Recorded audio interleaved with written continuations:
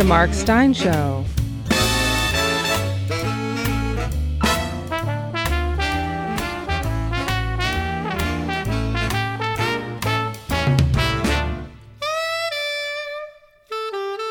And now, here's Mark.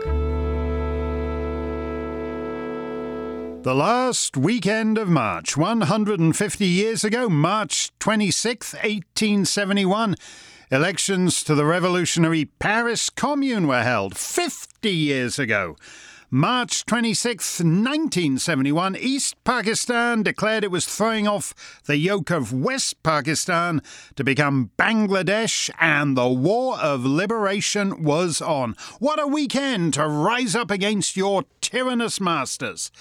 But alas, for some of us, the tyrannous master can barely rise to finishing his sentences. So the best way to get something done, if it holds near and dear to you that you like to be able to...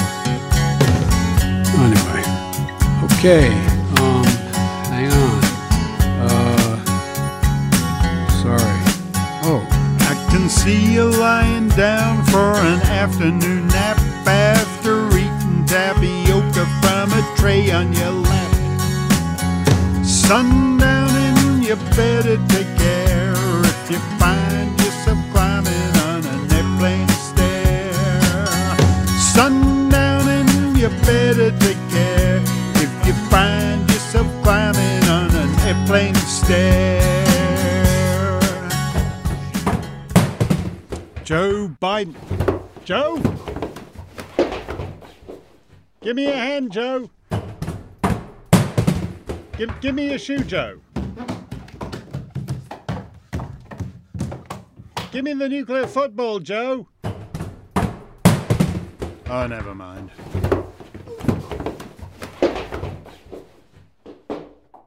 Yesterday, upon the stair, I met a man who wasn't there. He wasn't there again today. Oh, how I wish he'd go away. But he's not going anywhere. Ladies and gentlemen, Joe Biden by the numbers. We have over 100,000 wellheads that are not capped, leaking methane. What are we doing? And by the way, we can put as many pipe fitters and miners on us to work capping those wells at the same price that they would charge to dig those wells. So I just find it frustrating. You talk about, last point I'll make in the infrastructure, and I apologize for spending more time on it, but is that if you think about it,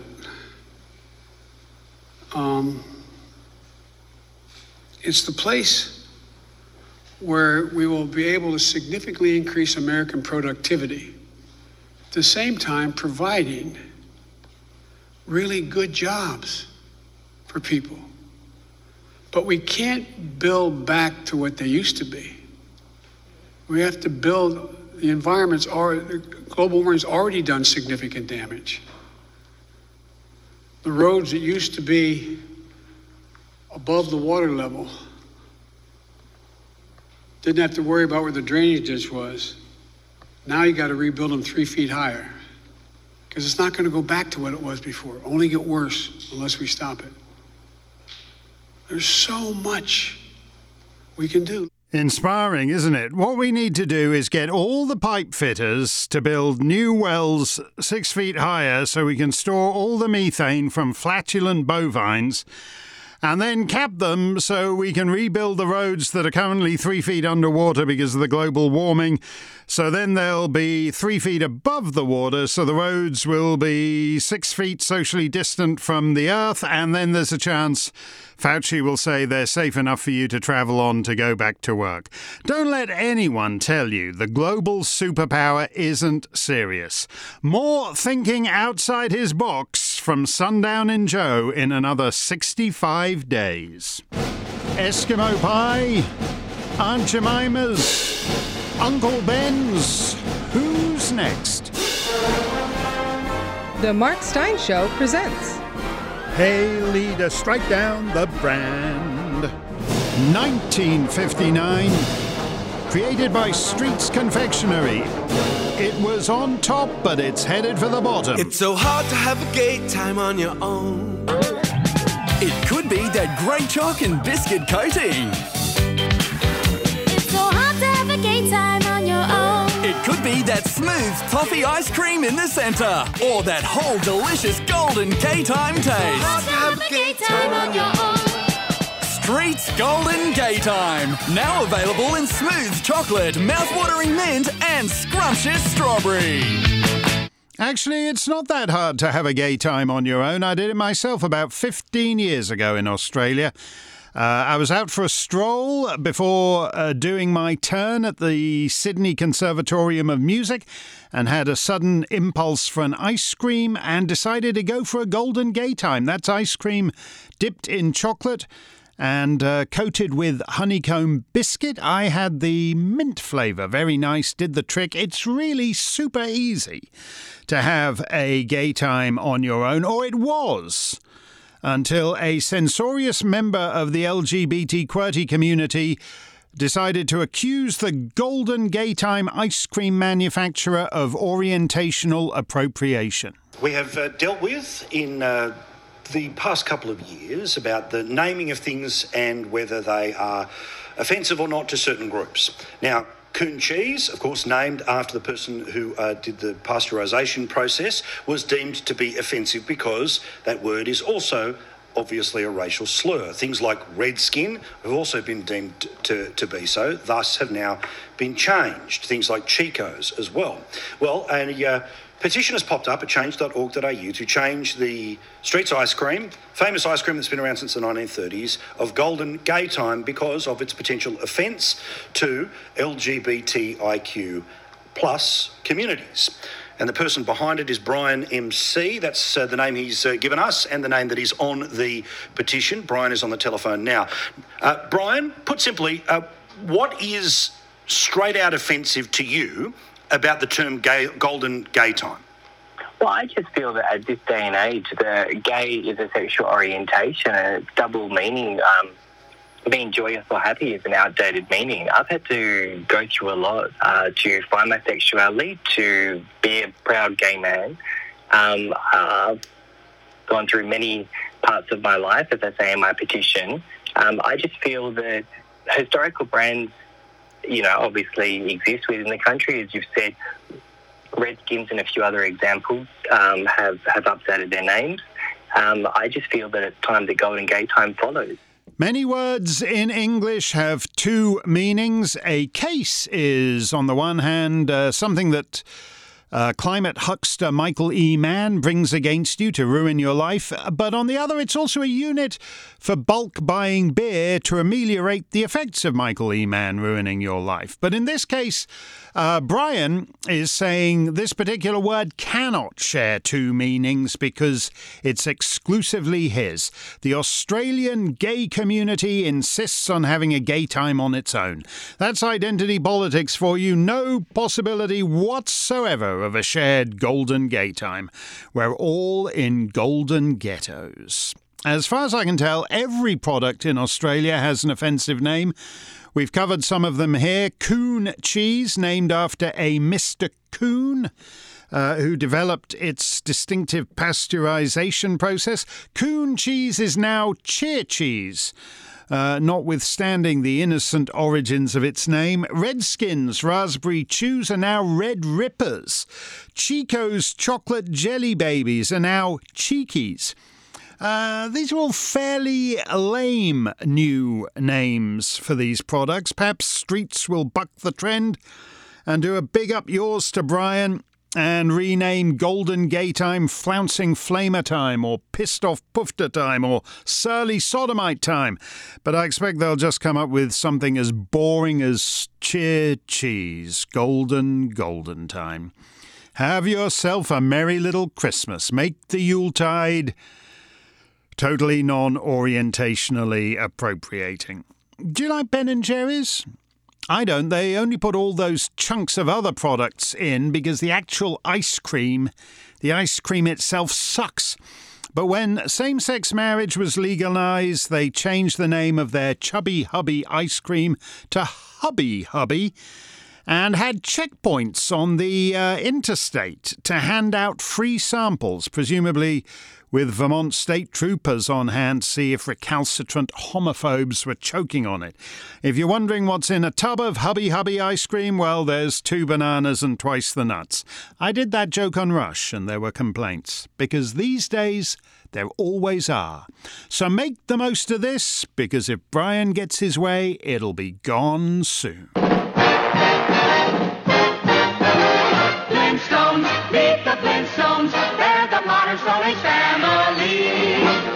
From the town of Bedrock, they're a page right out of history. Someday, maybe Fred will win the fight, then that cat will stay out for the night.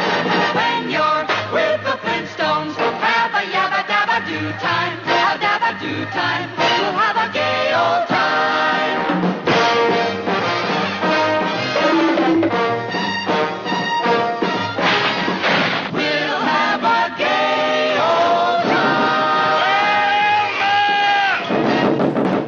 No, you won't have a gay old time, because we're yabba dabba done. And now, from the land where everything is policed except crime.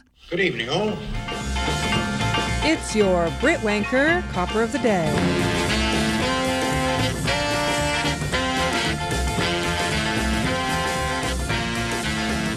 You know those banana republics where the local strongman likes to adopt the pretense that there are free and fair elections, but then harasses his opponent by claiming his rallies infringe various bylaws and have to be locked down? Well, welcome to London, where the incumbent mayor, Sadiq Khan, is being challenged by Lawrence Fox.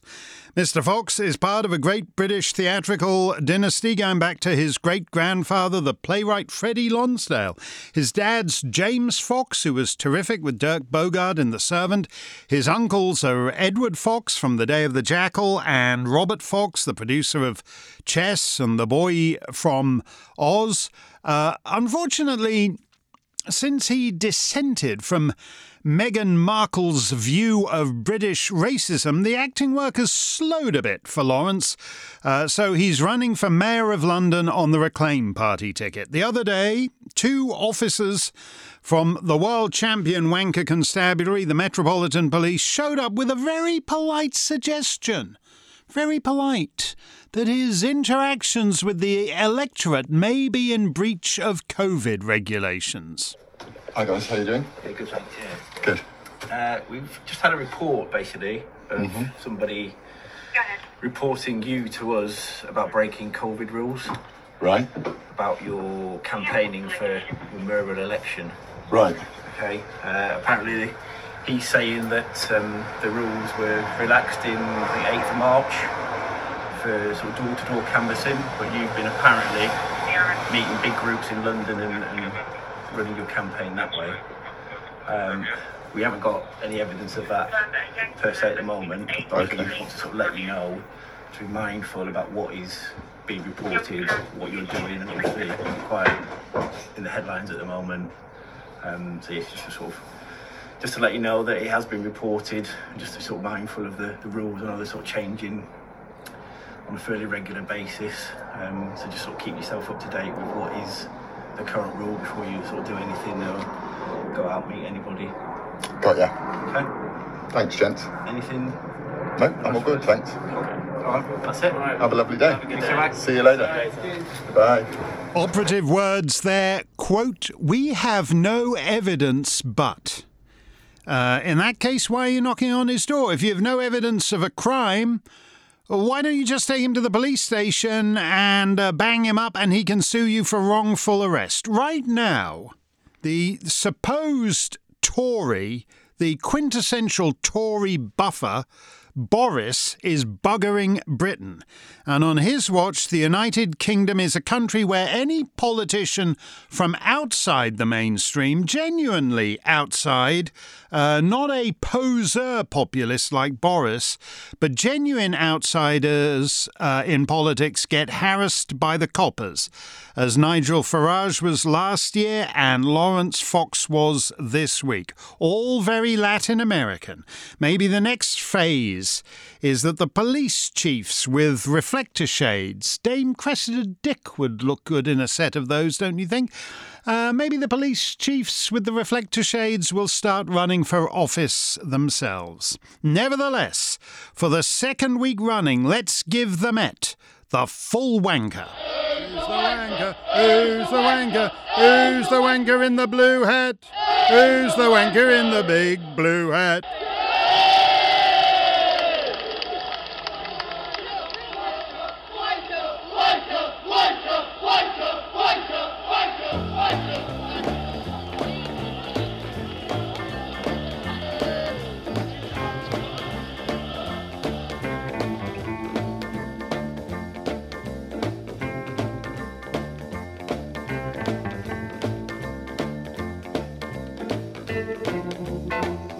Here he is, the man who should have won the last Tory leadership race. Thank you, Mark. Late last week, the Conservative Party of Canada held its big biennial convention. Well, it was virtual, so in fact, it was actually just a big 3-day-long Zoom call. But in any case, it was one of Conservative leader Erin O'Toole's first big opportunities to address the base of the Conservative Party and, yes, by extension, address the country as well. And what did he do? He called for the party to change. The courage of Canadians has helped our country weather the storm of this last year. The courage of the nurses and doctors on our front lines. The courage of personal support workers who put their own health at risk to help our seniors. The courage of families caring for a loved one or comforting their children. The Conservative Party must show that we, too, have the courage to meet this extraordinary moment and change. This is the party that elected Erin O'Toole as its leader just 7 short months ago, but now it's no good in its current form, he says.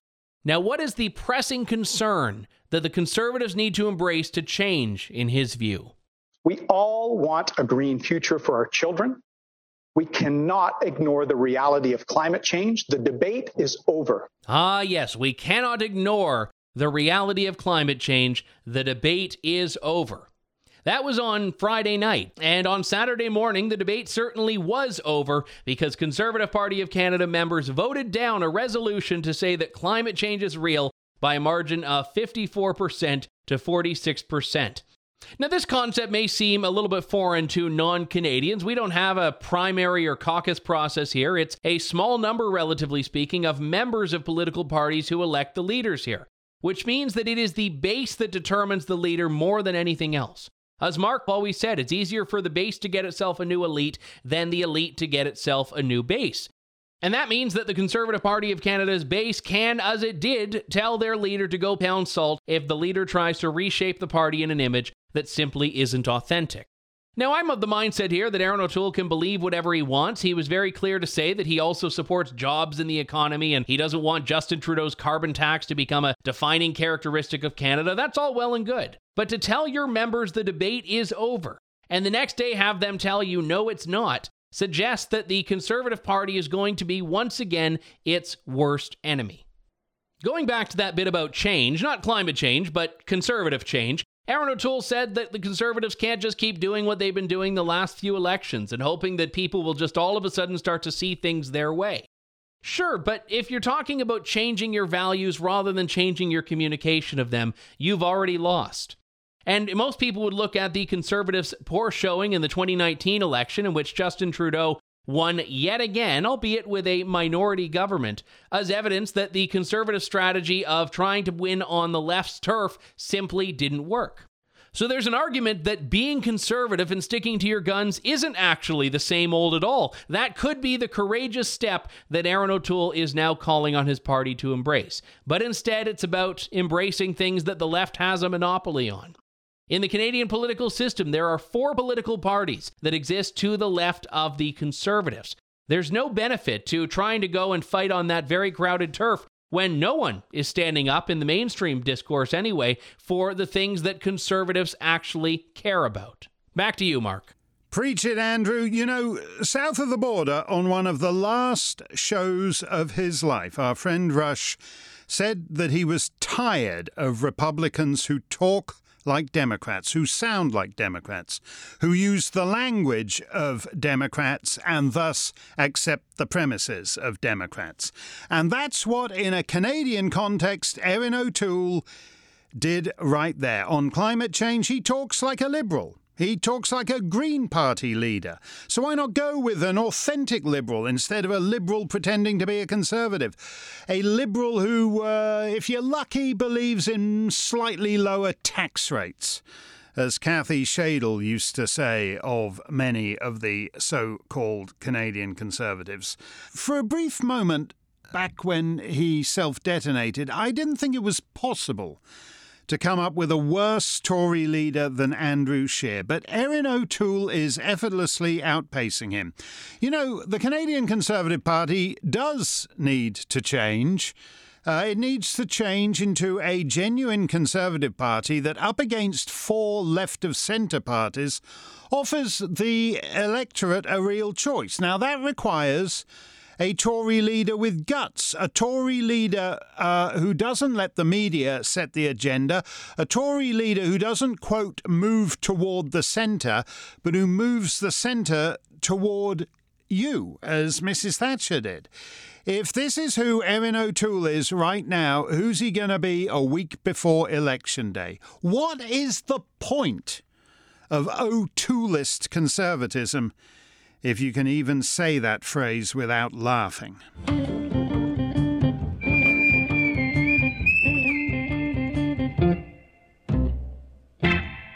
Keep up to date with the past on the 100 Years Ago Show with Mark Stein. China commands the airwaves, peonage in Georgia, and a king on your doorstep. It's March 1921. 100 years from today.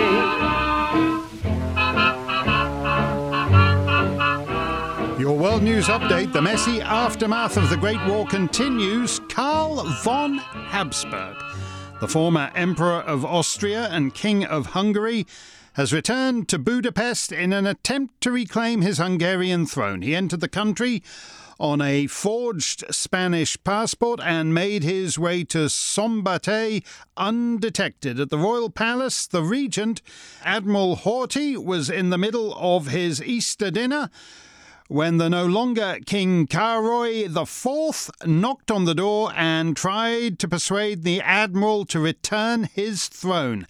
Admiral Horthy has to date remained unpersuaded, and upon hearing of the ex-king's presence in the country, the new states of Czechoslovakia and the Kingdom of Serbs, Croats and Slovenes have declared that a restored Habsburg would be cause for them to go to war with Hungary.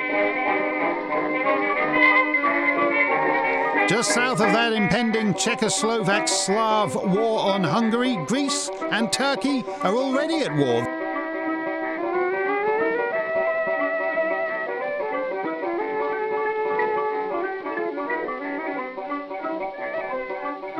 The Greek army has advanced into the mountains and captured Adapazari and what they call Nicopolis and Dorylaeum.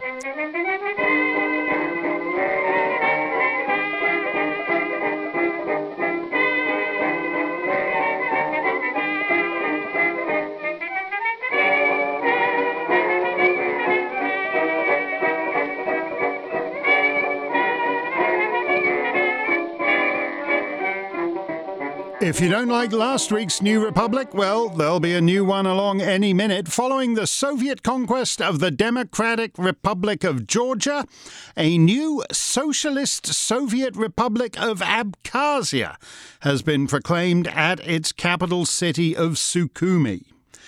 The Bolsheviks may get their way in Georgia, but it gets trickier as they move westward. A few days ago, the Soviet Union asked the United States for a trade agreement between the two nations. President Harding's new Secretary of State, Charles Evans Hughes, has now replied, stating that Washington will not resume trading relations until, quote, a regime of productive order is established in Moscow. While the US government, quote, views with deep sympathy and grave concern the plight of the people of Russia, Secretary Hughes says that, quote, in existing circumstances, there is no assurance for the development of trade. If fundamental changes are contemplated involving due regard for the protection of persons and property and the establishment of conditions essential to the maintenance of commerce, this government will be glad to have convincing evidence of the consummation of such changes. And until this evidence is supplied, this government is unable to perceive that there is any proper basis for considering trade relations. In London, Britain's Labour Party is socialist but not communist, or not communist enough for Moscow's tastes. The Labour Party has voted by 521 to 97 to reject the 21 conditions demanded by the Communist Party of the Soviet Union before the Labour Party would be permitted to join the Comintern. Wait till you get them up in the air, boys. Wait till you get them up in the air. You can make them hug and squeeze you too, or if they don't, just say you won't come down until they do. So wait till you get them up in the clouds, boys. There won't be anyone to watch you there. When you get her way up high, have all the fun you can. There never was a girl who'd fall that far for any man. So wait till you get them up in the air, boys. Up, up, up, up, way up in the air. The Air Navigation and Transport Act, passed by the Westminster Parliament, has come into force, allowing relevant governments to regulate air traffic and navigation throughout the British Empire. Wait till you get them up in the air, boys. Up, up, up, up, way up in the air. In Australia, the authorities will be assisted in that endeavour by the new Australian Air Force. The new Air Force has been upgraded from a mere Air Corps of the Australian Army into a standalone branch of His Majesty's Armed Forces. In the United States, Clyde Manning, the black foreman of white plantation owner John Williams, has led the police to various sites around Jasper County, Georgia, at which he and Williams buried 9 Negroes Manning said they had murdered. Another 2 black men have been found in neighbouring Newton County. They were bound and weighted and tossed off a bridge alive to drown in the Yellow River. The killings are said to have arisen from yet another peonage scheme, by which Williams went to other counties, paid the fines of Negroes who had run afoul of the law, sprung them from jail, and brought them back to Jasper County to work their debts off in forced servitude. If Williams and Manning ever face the death penalty, they will be hanged for their crimes. In Nevada, if you don't care for the rope, you can choose a firing squad. If 5 men cannot be found to form a firing squad, you can get the same result via a shooting machine. But now the state has opted to replace both hanging and firing squad with a new method by which poison gas will be pumped into the convicted man's cell until he is dead. In Tokyo, a fire has destroyed over 1,000 buildings and caused $12.5 million in damages. In sports news, we have a new association football team on the international scene. A team representing the Dutch East Indies has beaten British Singapore 1-0. Radio broadcasting marches on. The government of China has signed a contract with the American Federal Telegraph Company to build the most powerful radio station transmitter in the world.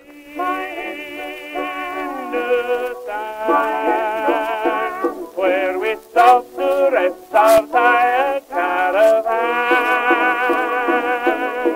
Hindustan, where the painted peacock proudly spreads his band.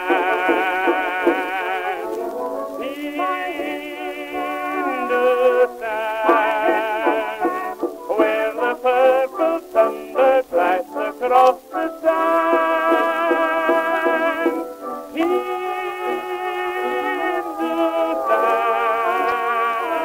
where I met her and the world began. Asharam Dalashan Shah was an Indian linguist and administrator in several princely states, but his lasting contribution came in books like a collection of Gujarati proverbs, through which he established himself as a critical force in the preservation of the Gujarati language and culture. Mr. Shah is dead at the age of 79. His first great success, Captain Swift, was turned into a dramatic photoplay just last year, but the author will not live to see any further picture adaptations of his work. Sydney-born playwright C. Haddon Chambers is dead at 60. John Burroughs was an American naturalist, friend and companion of eminent men from Walt Whitman to Theodore Roosevelt to Thomas Edison, and a man who denounced the authors of popular animal stories as nature fakers peddling yellow journalism of the woods. He died while on a train travelling through Ohio, which is surely a bit of a dull way to go for a naturalist who led such an exciting life. Mr. Burroughs was 84. Nothing so prosaic for the great Berber warrior Muha Uhamu Zayani, a great scourge of French military forces in Morocco. The Qaid of the Zayans died in battle against his son at Azalag and Tazamorte. And that's the way of the world. March 1921. 100 years from today, 100 years from today. Oh, you know what this music means.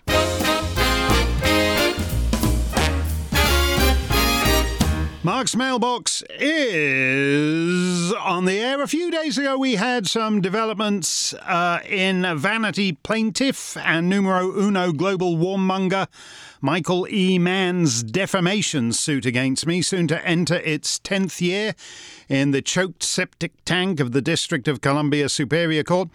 And I happened to link to my recent deposition by Mann's lawyer, John Williams, and really a remarkable number of people clicked on that deposition. I'm suddenly in the top 10 on the deposition hit parade this week, so I thought we'd riffle through a few of your comments about that deposition. Tina Trent says, I've never laughed out loud through 160 plus pages of a deposition. Stein could turn this into a dramatic reading like the vagina monologues, only of course in no way whatsoever like the vagina monologues, and fundraise the rest of his defence. I'm surprised that lawyers aren't paying Stein just for the chance to represent him. Do read it. That's really not how lawyers think, Tina, as my old chum from the Canadian human rights battles of many years ago, Julian Porter, QC, observed, I make for something of a mercurial client. But Peter says, I was thinking the same thing. One could easily hear Mark's actual voice going through the transcript. If this legal stuff ever ends, Mark should definitely do an audio version of this, the best parts anyway, as a real-life Tales for Our Time, and market it. Would not nearly make up for all the financial and other aggravation, but at least would be a better courtroom story than any John Grisham book. You might be right, you never know. I have been deposed between Carrie Katz and Michael E. Mann. I've been deposed an awful lot in the United States, and maybe we should attempt to get some sort of one-man show out of it. Richard Malaby says, that deposition is worth the price of admission. Cats! Lindsay Lohan, Gaspé Peninsula, citing a, quote, genuine Nobel laureate, not a poser fraud laureate like your client, unquote. The Prince of Montenegro. Yeah, they're all in there. Lindsay Lohan, the Prince of Montenegro, the Gaspé Peninsula, they all occur in the course of my deposition. Reading those sorts of things about Fowler and Lowry, that's National Review's two big honchos, reading those sorts of things about Fowler and Lowry is upsetting but not surprising. Man's lawyer, what a weasel. If this ordeal is ever done and dusted, hopefully Mark will write an insider's perspective on the American judicial system, specifically attorneys. May I suggest the title? A Disgrace to the Profession. There's really no one better for that than my old friend Conrad Black, because he was on the receiving end of far worse than I. Alan Breedlove writes, the deposition is brilliant, often hilarious, and a searing indictment of the American judicial system. That this has dragged on for 8 years is a disgrace. Williams, Mann's attorney, tried mightily but failed to entrap Stein to commit perjury or to contradict his earlier testimony. The more Williams tried to build a case of injury by defamation, the more he exposed his client as a vile and petty tyrant. Stein has kept the focus on what this legal fight is truly about, a criticism of 2 Penn State internal investigations and an opinion columnist's right to opine about them. Yeah, that's right. There's the 2 investigations. They were both crooked, corrupt, rotten. The one of Sandusky and the football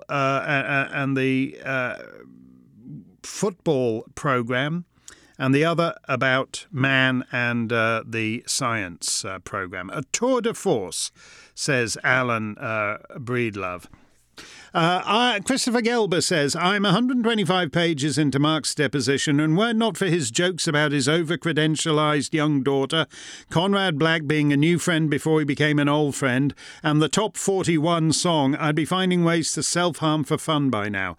I'm also a commercial lawyer of too long-standing, and was going to say I'm ashamed of my profession, except that what is happening to Mark bears little relation to any legal process I recognize or could possibly respect. There goes my shot at the DC bar, I guess. Oh, don't be so modest. Don't be so modest, Christopher. Lawrence Edwards says, the deposition transcript is a work of art. You should attach an NFT to it and sell it. It should be in the National Gallery. It should be on the curriculum in schools. There should be a play and a film based on it. Bravo. Thank you for that. Tari Christ says, can we see the video or hear audio of the deposition? You actually make a deposition entertaining. I would also love to see or hear the attorney's reaction to Mark Stein. Well, Tari, video and audio does exist. I have to check on whether we have the right to post that. The deposition itself is part of a court filing, so it's a public record, so we're allowed to post that. I don't want to get on the wrong... I know this is the 4th trial judge and there'll be a 5th trial judge along in a couple of months. But as long as the 4th trial judge is there, I don't want to get on his wrong side. So I'll check that out, and maybe we will post the video or the audio or both. Because I'm rather touched by the reaction.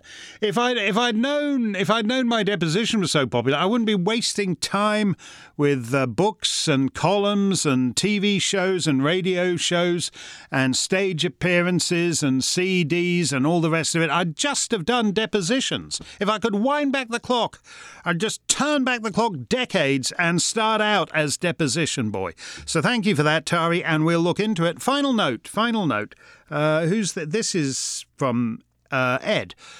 Says, Mark, reading your deposition, it seems to me to be in Penn State's best interest to have Mann's lawsuit go away. What do you think? I would agree with that. You know, Penn State, at the time all this was going on, was an absolutely depraved institution. And the man who ran it was Michael E. Mann's mentor and friend, the president of the college, the university, Graham Spanier.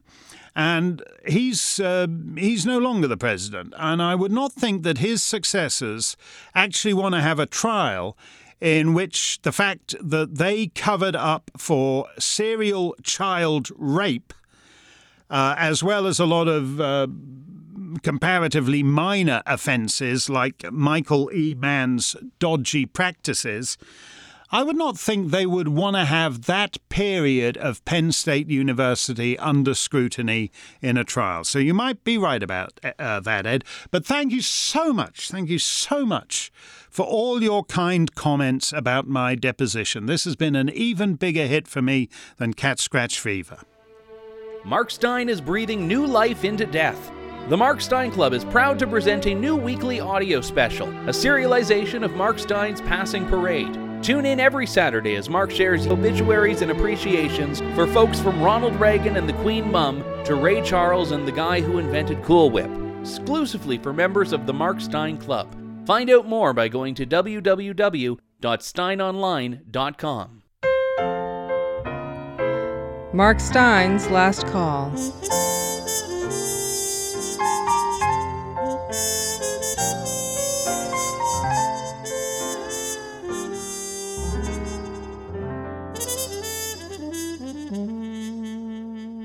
Some of the saddest stories we've covered in our COVID necrology this past year are those of survivors of the 20th century's many horrors, the Spanish flu, the Holocaust, Chernobyl. It seems particularly unfair to those who make it out, who make it through, who survive, to then bestow upon them a century later, the kiss of the COVID. The name Lidice is not well known outside Czechia, the Czech Republic, but it has the distinction of being the only massacre the Germans boasted about to the world. Lidice is a little ways northwest of what was then the Czechoslovak capital of Prague, and it had the misfortune to attract the eye of the German occupiers. The story begins with the assassination of Reinhard Heydrich, an impressively evil man, even by the standards of the National Socialist Party. Heydrich helped organize Kristallnacht. He supervised the Einsatzgruppen, the paramilitary death squads who followed the German military across the continent, massacring civilians, up to 2 million of them. And in 1944, he chaired the meeting that came up with the so-called final solution, the planned extermination of all Jews in Europe. Not surprisingly, such a man impressed Hitler, who called Heydrich the man with the iron heart, which is high praise indeed from the Führer. And then the Führer put him in charge of what he called Bohemia and Moravia and sent him to Prague. It was hard to get at powerful A-list Nazis in Germany proper, but in the lands they occupied, the situation was different. And in London, the British government and the Czechoslovak government in exile figured they could get him. The Special Operations Executive trained up a team of Czechs and Slovaks, parachuted them in, and 6 months later, May 1942, they struck.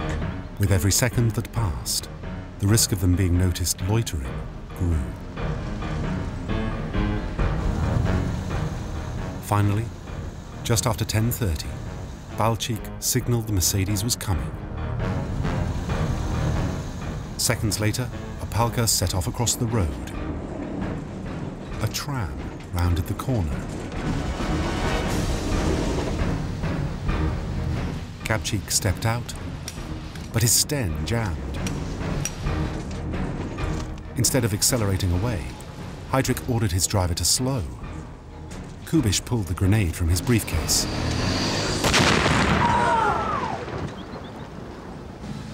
Heydrich was hit by shrapnel.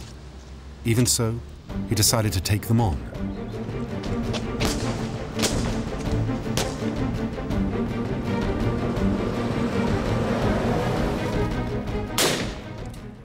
Heydrich was reckless but appeared to have survived. He was taken to hospital and a week later was dead of septicemia. It was a humiliation for the Germans and a personal loss to Hitler, who'd been planning to put him in charge of occupied France. And so the decapitated regime in Prague was ordered to take a very public revenge. 2 Czech villages were chosen to be wiped out completely, supposedly for the crime of hiding the assassins. That was not true. But nevertheless, on June the 9th, 1942, the Germans arrived at Lidice, a village of about 500 people, and came to the home of a 9-year-old girl, her older brother, and their parents. Here is that little girl, Marie, many years later. No a my jsme bydleli v tom prvním domku, když se šlo teda do Lidic, z toho Buštěhradu. A tak já se tam vždycky zastavím. Dneska už je tam taková tabulka. There's a plaque there now, says Marie, noting that the Germans set up their headquarters in the family home that night. The following morning, they went down the road to the Horak family's farm and commenced shooting every male in Lidice older than 15. They were lined up against the wall of the Horak's barn, 10 at a time, and as each group fell, the bodies were not removed, so that the next Dectet knew they were merely the next addition, the next layer on the mound of massacred villagers. 173 men died that day. Another 19 were tracked down and killed in the days afterwards. Only 3 men from the village survived. 2 because they had already fled to England and were serving in the Royal Air Force, and the 3rd because he had been in prison for 4 years. When he was released, he went straight to the authorities and confessed to being from Lidice, said he approved of the killing of Heydrich, and demanded they shoot him. The Germans laughed at him and sent him away, and so František Seidel became the only man from Lidice still in Czechoslovakia to survive the massacre. As for the 203 women and 105 children, the infants were separated from their mothers, and the 4 women who were pregnant were taken to the same hospital where Reinhard Heydrich had died and forced to undergo abortions. 4 days after the massacre of their menfolk, the other women were taken to the Ravensbrück concentration camp, where almost all died. Of the 105 children, a few were deemed to be sufficiently racially pure for quote-unquote Germanization and were handed over for adoption by SS families in the fatherland. On July the 2nd, the remaining 82 children were sent to the Chelmno extermination camp 40 miles away to be killed in the gas vans the Germans had developed as motorized death machines. Another 6 died in the orphanages for the Lebensborn. In the end, just 17 children survived. One of them was Marie Supikova, who was 9 years old in June 1942. Her father was murdered on that first blood-soaked day of June the 10th. Her brother was killed later. Her mother would survive Ravensbrück concentration camp, but her health was broken and she was dead 6 months after liberation. Marie Supikova, as she explains here, was one of 7 children, 6 girls and a boy, considered Aryan enough to be put up for adoption. Měli rajtky, holínky. No a on měl ten jeden měl v ruce. She was the only one of those chosen who was not blonde. But 9-year-old dark-haired Marie was selected for Germanization, adopted by a German family, and became Ingeborg Schiller until the end of the war. And then once more Marie, and not Ingeborg. A 15-year-old girl testified at the 8th Nuremberg trial about the SS racial policies and the crimes against humanity she had witnessed. 80 years ago, Germany was a killing machine, a very efficient one, brilliantly organized to slaughter millions of civilians. But they did it on the sly, on the quiet. Lidice was the exception, the one they boasted about, because having lost Reinhard Heydrich, they didn't want other big-shot Nazis being picked off in distant outposts of the Reich. So the government of Germany announced to the world that they had killed Marie Supikova's family and almost all her neighbours, hundreds of them. Here's the president of the Czechoslovak government in exile, Edvard Beneš. As a matter of fact, there has undoubtedly been a number of similar crimes committed by the agents of the Herrenvolk throughout occupied Europe. Villages have been exterminated in Norway, in Poland, in Yugoslavia, in Russia, and in other countries under German rule. But in all these other cases, the Germans try to conceal their barbarous action from the outside world. The President calling attention to the fact that German press and radio announced the news of the atrocity of Lidice with evident joy and satisfaction. In England, a group of coal miners formed an organisation pledged to rebuild one Czech village when this filthy war was over. Lidice shall live. The Lidice shall live movement, conceived in Britain very soon after the Nazis' brutal blotting out of that Czechoslovak village, received its official blessing when President Beneš recently visited Hanley in Staffordshire. He inspected a guard of honour composed of many service units, and he met a number of British miners. It is their solemn pledge that just as the miner's lamp lightens the coalface, so they must and will bring light to comrades now struggling in the darkness of Europe. The president of the Mine Workers' Federation of Great Britain, Mr. Will Lauder, was their spokesman. Today we pledge ourselves to rebuild Lidice, and we renew that faith and determination to see the struggle through to the bitter end, and death to Nazism and fascism. Lidice shall live. And after the war, Lidice did live. And after living with her aunt for the remainder of her childhood, Marie returned home to a new Lidice near the site of the original village.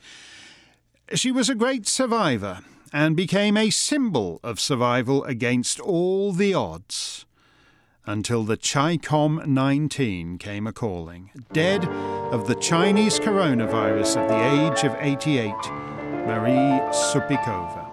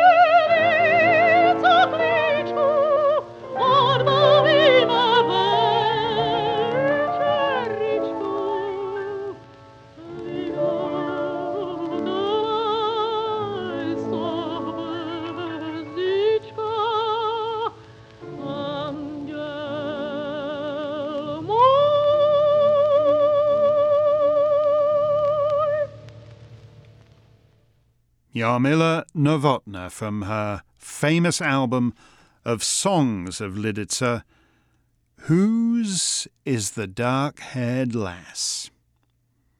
That will do it for today's show. We will have music and movies, Mark Stein's Passing Parade, and a new tale for our time all weekend long. Stay safe, stay free.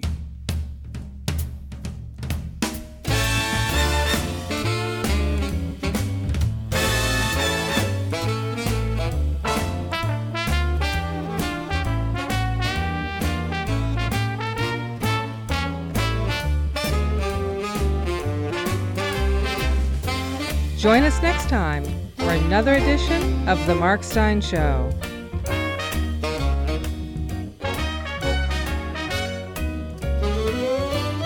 The Mark Stein Show is a production of Mark Stein Enterprises and Oak Hill Media.